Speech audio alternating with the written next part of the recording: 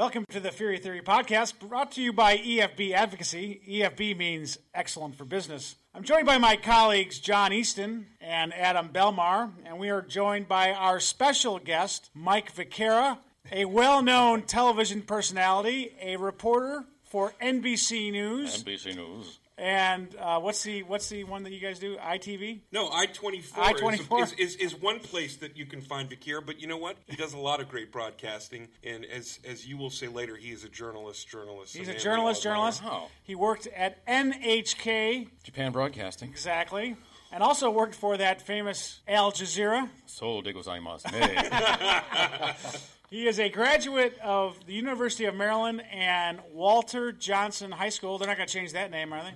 They already did. It used to be the Spartans. Now it's the Wildcats. Don't go there. It should be called the Big Train. He's also the author of You Didn't Get This From Me, a novel about Washington, media, and politics. It doesn't actually say that, just as media and politics. But I think I helped Mike write this novel just by talking to him all the time. And He's saying, persistent. You didn't get this from me. Exactly.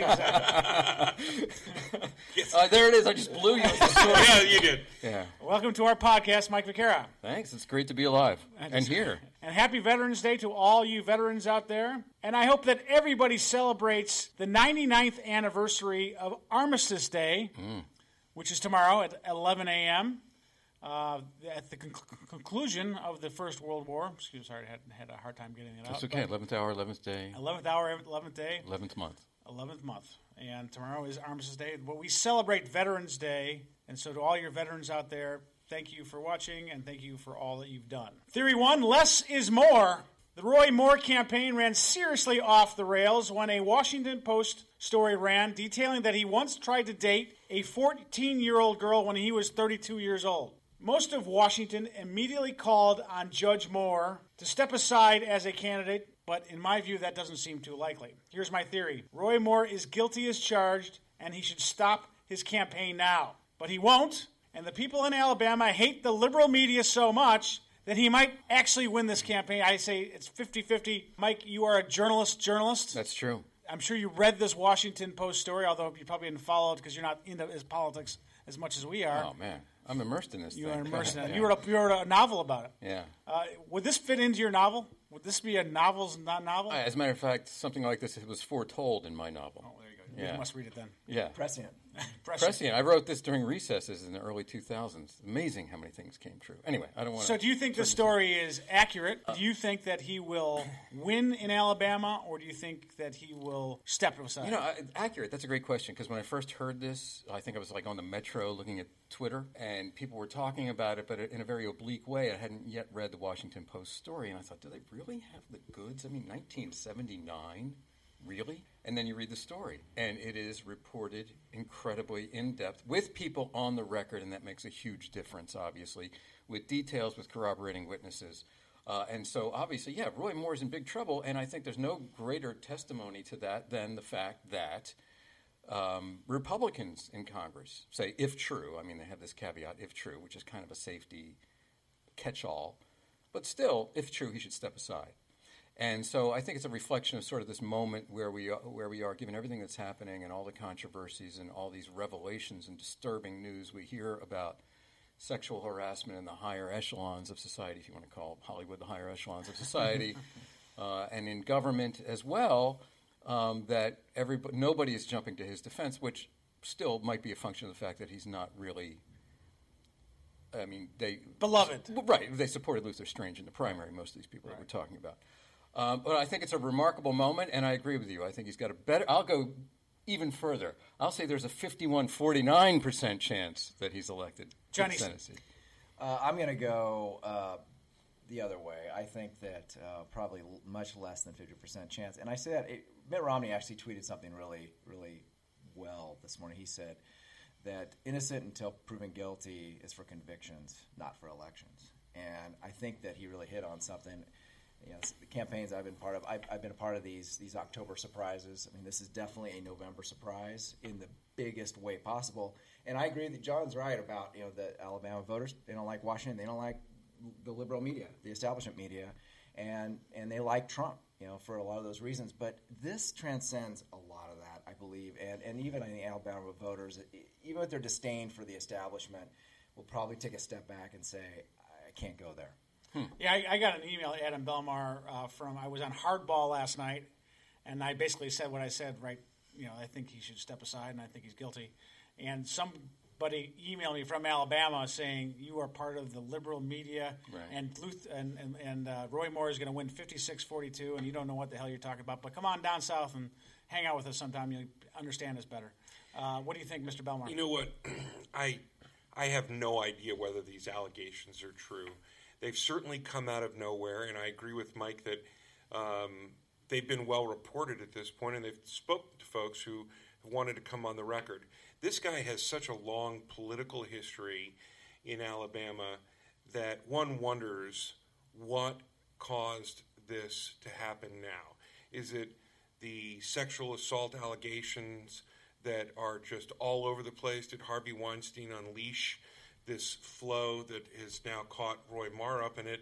Or is there something even more sinister there? I honestly don't know. And you talked about the caveat, if true. Obviously, this is just disgusting and reprehensible and nothing that you'd want to have anyone who you know or as a friend, let alone a leader, be involved with. But I won't pretend to understand the politics in Alabama. I will just say that he probably, in my opinion, was a bad candidate before all of this came up, not someone that I was excited to see in the United States Senate. And I will just wait patiently to see how this bears out. But he's not stepping down from this, and he's ready to fight. And so I'm willing to give him at least another round to see where he goes and what he says. One of the disturbing aspects of this, really, as a journalist, is people have their own version of the truth now. Yeah. I mean, Roy Moore can echo the president and say it's fake news, and people will take it at face value. I think that's right, and I think that's the problem that the media has, is that no one believes it anymore, right. and that's a thing that's overcome. I read the story. I was convinced by it. I'm also convinced that we're in a moment here where women feel that they are empowered to say when they've been mistreated, and they feel like this. If you were a 14-year-old and you had some 32-year-old, hit on you and try to date you, and you didn't want to say anything because you were afraid. Mm-hmm. Well, you're not afraid anymore because you have people who are going out there. Absolutely. And so I think that, and I tend to believe this story. I think that there was so much corroborating evidence. Now, if you're Roy Moore and you're part of the conservative media that's supporting him, you say the timing doesn't work out. That Roy Moore has been through several big campaigns, and this never came out before. But the fact is that there were a lot of rumors about Roy Moore. Uh-huh. And which, if you read the Post's account of it, they heard the rumors and they decided to investigate, and that's how this all got started. Yeah. So, John, any further thoughts on? I just think that this. The problem is we're going to be stuck with Roy Moore because I think he might win. Well, and I think the way he could win is because of the difficulties of the ballot down there and the difficulties of getting him out of this race. Let's say he even does. Will you elaborate on that? Because we now know what can't happen. Well, I don't know every detail about the ballot rules there, but I am told that he can't now be off the ballot. Right, they can't take him off the ballot. It's a Murkowski option. Exactly. Right? It's a write-in situation where somebody like Luther Strange or somebody with some, that's probably what the party would want to do since he has so much. He's a sitting senator and he has a lot of name recognition. He's been through the primary. They would probably have like a Lisa Murkowski of Alaska plan to try to galvanize that write-in. Yeah, but you're right. That's a long shot. It's a long shot. It's very tough. I got a question for Viqueria. Had you ever heard any rumors like this? About Roy Moore? Yeah. No.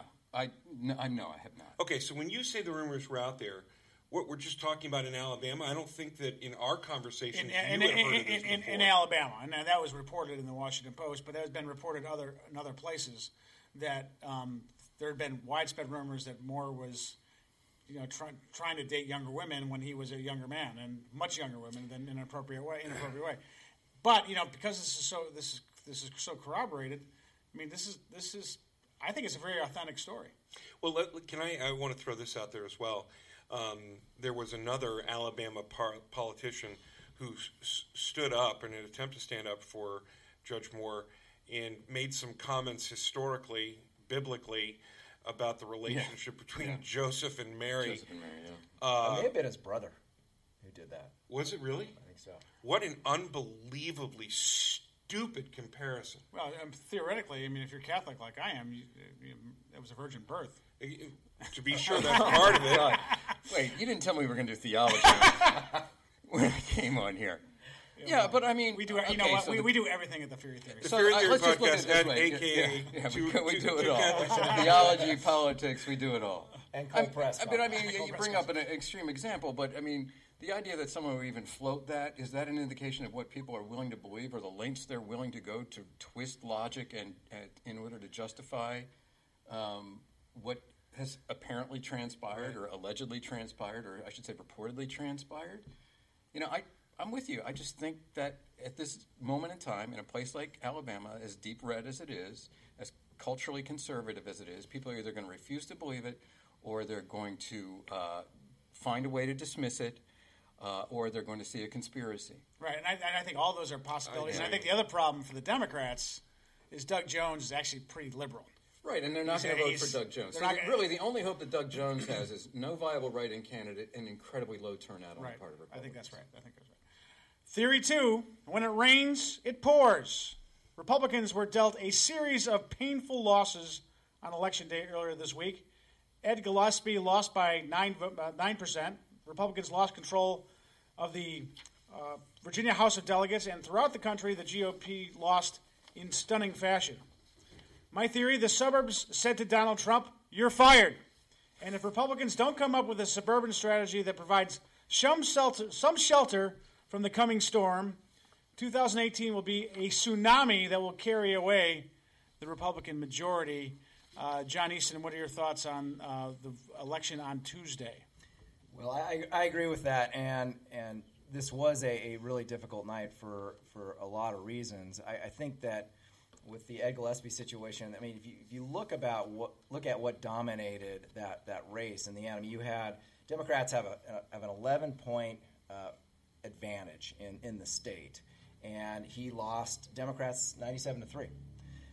You have moderates; they went for Northam over Gillespie 64-33. And it's just a highly charged political climate right now.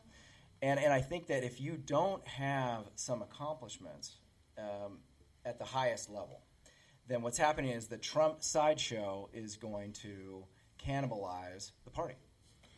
Well, you know what? One thing, Mike Viqueria, that struck me in all of this, and Easton brought it up, is that there was this 11-point differential. It is now a blue state. It's not a swing state. Yeah. But as you dig into the numbers, one thing I think that you find is that Ed Gillespie actually performed very well with his Republican base in Virginia. Right. But it was just a motivated Democrat. Yes, it was. And I want you to talk about that for a second, because you're familiar with the burgeoning demographics of Northern Virginia. Right, and who said, Jerry Falwell Jr. said that what we need to do is cede Northern Virginia back to... I'm not sure what that means. Columbia, yeah, which would probably make Ed Gillespie ineligible to run for governor in Virginia. But in any event, I'm not completely convinced this is the harbinger. This is like the tsunami that's going to...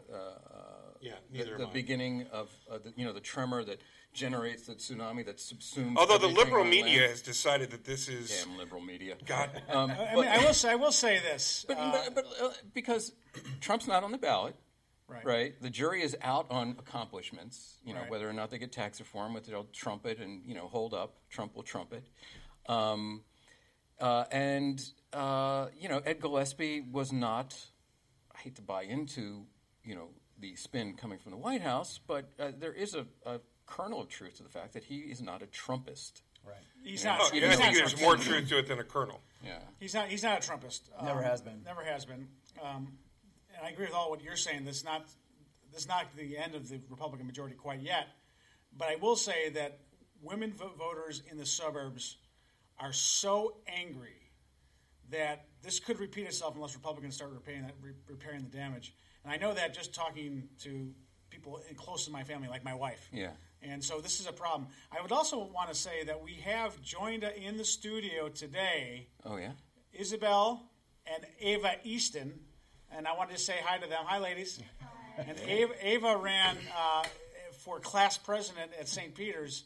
And so she's a very practiced politician. And she won. And she won, yeah. Wow. And Isabel, are you treasurer? Secretary, okay. And she's secretary. So I just want to mention that, and you're very proud dad, right? Well, sure, and I mean, it's all politics here. The producer in me wants to beckon them right over here to pray the president would. Girls, where are you? Come on up here right now. We don't have a lot of time, but come on up here. Stand by your dad. Real quick. I think it's important. Thank you for not tripping on these wires, but just to let you know, we do have these beautiful Easton girls right here in the studio. We have a studio audience. It's true. Yeah. Anything you want to share with the collected Facebook crowd? Hey guys. What was your platform? Did you have a political platform that you ran on? Vote for Isabel. She's the right choice because I'm secretary. Yeah, exactly. Well, there you go. Hey, you won as president. What was your platform? I said we would have more fundraisers because we didn't do a lot of them last year. And we're going to try to bring a Nationals player to St. Peter's School. See, that'll get the base out for you. All right, girls, you're dismissed. All right, girls, you can. I have an Ava at home, too. Good to see you. Mr. Feehery, can I ask you to clarify one thing? When you talk about repair the damage, can you help unpack that? Because to me, I really feel like repairing the damage is let's get some agenda items done.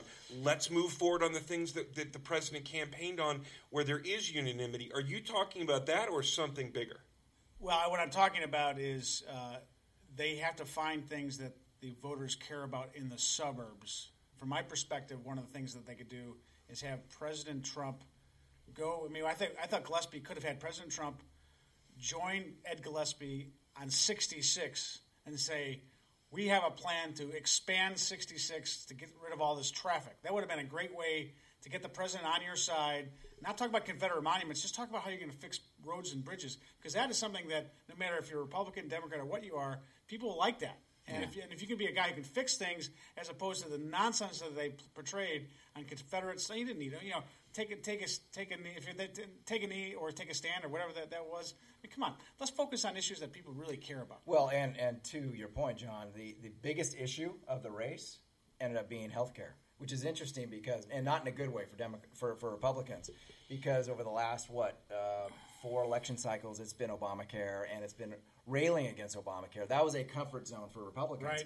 This time around, Obamacare. I mean, we have the majority in national government, so what happens is it's the major issue, but on the wrong side, because now it's not our comfort zone to fix it. But tax reform is, which is where we could have a win. And I do think that they are going to get tax reform done. I think it's going to be good for us, for Republicans, not because the rank and file voters are necessarily going to love it, but because it's actually going to juice the economy, and people a juiced economy where people have higher wages typically is very good for politicians.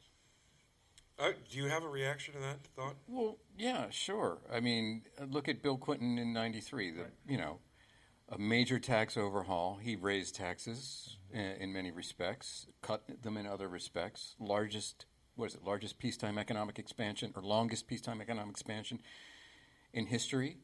I think, really, I'm not an economist, but since you are going into that lane, I think that the trouble that Republicans have had is the ideological straitjacket that they have worn. Yeah.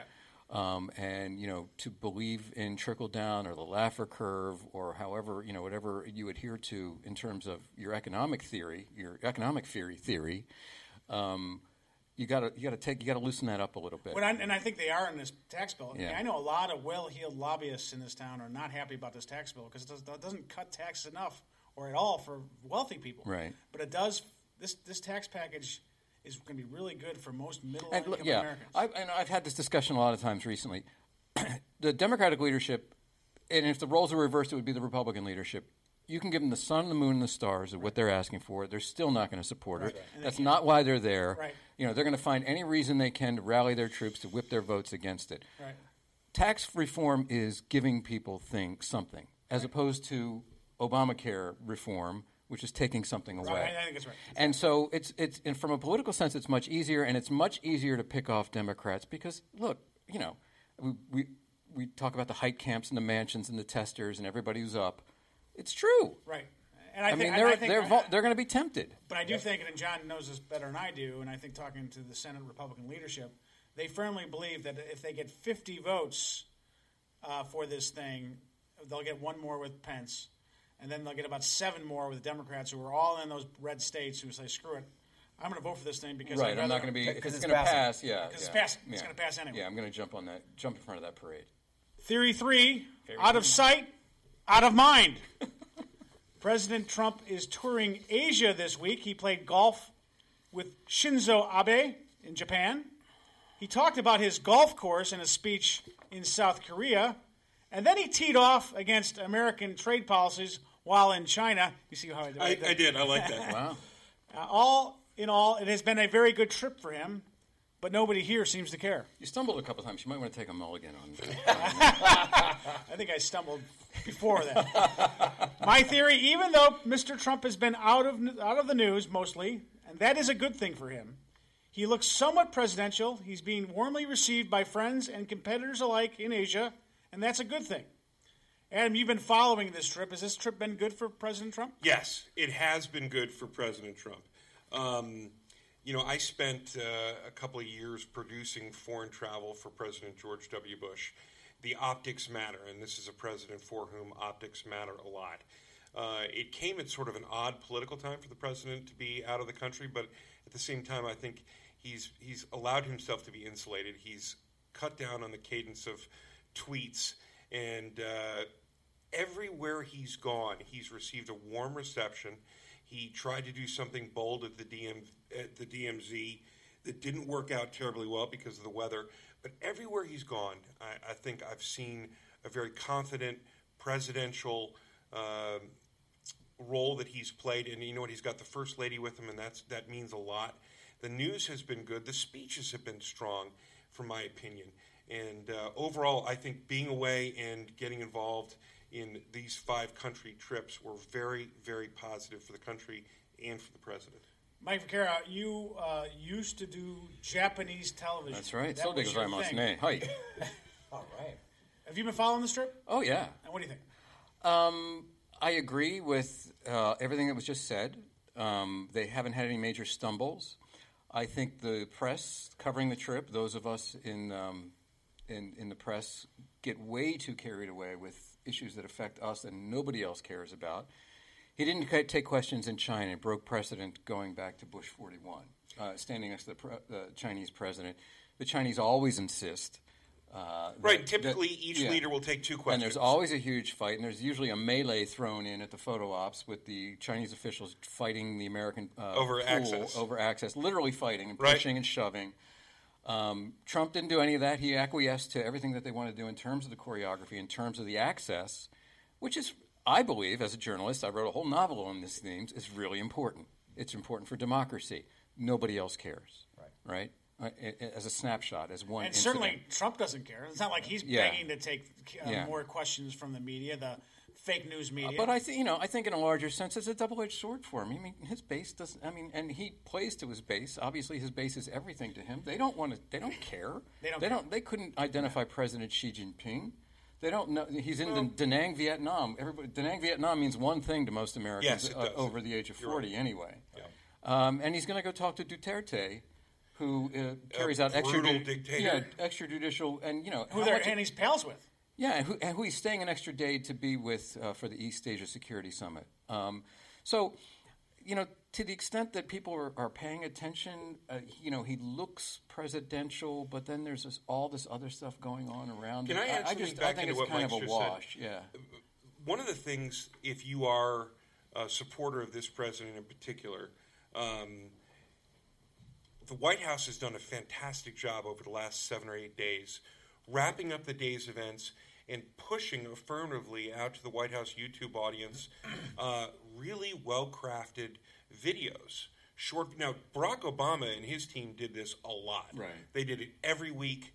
The Trump folks have quietly picked it up. And if you are just seeing it through that lens, which the RNC has also been echoing, you see a very presidential litany of images and conduct by the commander-in-chief. I think they've done a great job in helping him along with this trip, and it hasn't received any coverage. But people who are... Well, because it's the expectation. It is. I mean, the expectation. But you have to prove in it, the too. pre-Trump world that an American president's going to go overseas and conduct himself with decorum and dignity, and is going to represent the country, in a way that is not going to embarrass us. So he's met the bar. It's a fairly low bar, but what has he done that's memorable? I think he's done a couple things that are memorable, and I think that he is he's done a good job over there. And I think that for someone who doesn't have any foreign policy experience, he has met a low bar, but he exceeded it pretty well. And his last trip, I thought, to Europe was actually pretty good as well. Yeah. John Easton. Yeah, I think that. Remember how the trip started? It was at Pearl Harbor, right.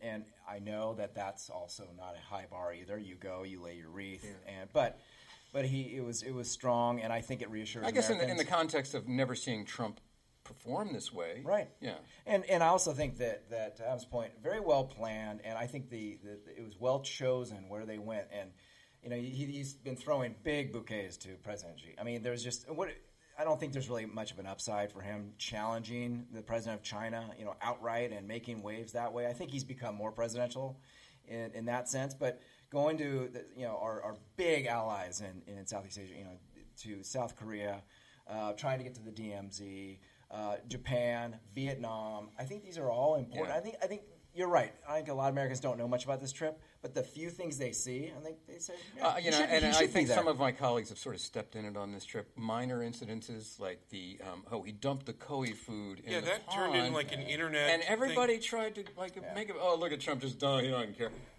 It turned out to be a completely when Abe did the same thing, fake story. Fake story. It's just Fake news. unfortunately the way everybody has a predetermined sort of. I'm not going to say narrative because that's a ridiculously overused phrase now. But we use that phrase a lot here. You have to be careful. You can't just play into some pre-existing mindset or expectation. And then the other day, when all the pearl clutching about how he praised China for taking advantage of the openings that the United States has left them in the areas of trade, I didn't find that comment to be that outrageous. I didn't understand. I thought it was largely accurate, actually. I didn't understand all the hand wringing and pearl clutching on that. Yeah, I agree with that. Any other thoughts on the Asia trip? All right, Adam Belmar, we're going to ask you, what are you buying or selling today? Well, the weather has turned. It's getting colder, and I am buying ice melt. Why? Because the very steep steps at EFB are going to be the death of me, and I'm going to try and get ahead of the upcoming wet, cold, freezing Go winter. down to Frager's, get yourself a rake and So I'm buying ice melt. I suggest you do the same. Mike Viqueria, what are you buying or selling? I'm buying tax reform. I think it's going to pass in a larger sense. And I'm also buying my novel. You didn't get this from me. A prescient. That would have been a really good buy, actually. Where do you get the novel? On Amazon. There you go. Yeah. The heroine, Laura Jean Polk, a member of Congress who was a victim of sexual harassment in her career, overcame it and leads an insurrection in a very unlikely way. With a reporter who's sort of compromised, a TV reporter who's at the end of his rope and the end of his career, desperate for a scoop. John Easton, what are you buying or selling today? I am going to sell. We rarely sell at this table. Yes. But I'm going to sell. And on a serious note, violence against politicians, violence against public officials. I think, and this isn't really, I'm not really talking about that shooting in the Alexandria of Majority Whip Scalise and the others, which was just another level, which I'm not going to touch. I'm talking about the Senator Rand Paul incident, which we have not addressed yet, but this is a crazy story in this town right now, and I'm sure crazy in Senator Rand Paul's neighborhood. But a lot is starting to come out from his neighbors and how this is just... can you share? Because I haven't heard the update. The one thing I want to share is this narrative that's being built that this is a fight over leaves and yard debris and pumpkins. Apparently he sells pumpkins. Or he grows pumpkins. Yeah, but everybody said this is a good neighbor. It doesn't matter whether he's a good neighbor or not. I mean, first of all, you don't attack your neighbor. I mean, you don't impose physical violence on your neighbor. This guy's a United States senator. I don't care if it's a county commissioner, city councilman, on the Board of Education. You do not inflict violence on our public officials. I think it's atrocious. And if this starts happening more and more, you could almost call it a little bit of a trend, which would be probably the worst thing to happen to American democracy in modern history. Right. You could say it's an isolated incident, dispute between neighbors, but obviously the neighbor knows he's a United States senator. That's exactly right. You think. All right, so I am going to be selling Steve Bannon. Bannon, who endorsed Roy Moore is now stuck with him, and he's stuck with a bunch of other kooky candidates like Kelly Ward in Arizona. I think that the fact that Bob Mercer decided to resign from his board and stop giving money to Steve Bannon is a good thing. Steve Bannon is going down the tubes, baby. He's no longer the big kahuna, and I think that I would sell him. And I'm going to also offer a buy. I'm going to buy some more stock of the Notre Dame Fighting Irish. They play Miami tomorrow. Oh, yeah. Dollar cost averaging on the... Yeah, Miami's back, huh? Well, makes Chuck Todd happy, my friend. Chuck Todd. Chuck Todd, yeah. Yeah. I'll sell Chuck Todd. Oh, now. Yeah. Hey, I didn't laugh at that. For the record. Miami. Any other thoughts? No. So I will make one last thing. Thanks to our friends at Commonwealth Joe, cold-pressed coffee. This is coffee, not beer. I wish it was beer. It's just not late enough in the That's day. what, hey, I'm going to buy a Guinness when I get out of here. That reminds me. I also recommend that you buy this novel, You Didn't Get This From Me, by our good friend Mike Viqueria. Mike Viqueria, thank you for joining us Had a at great the time. Theory podcast, brought to you by EFB. EFB means Excellent for business. Yeah, baby.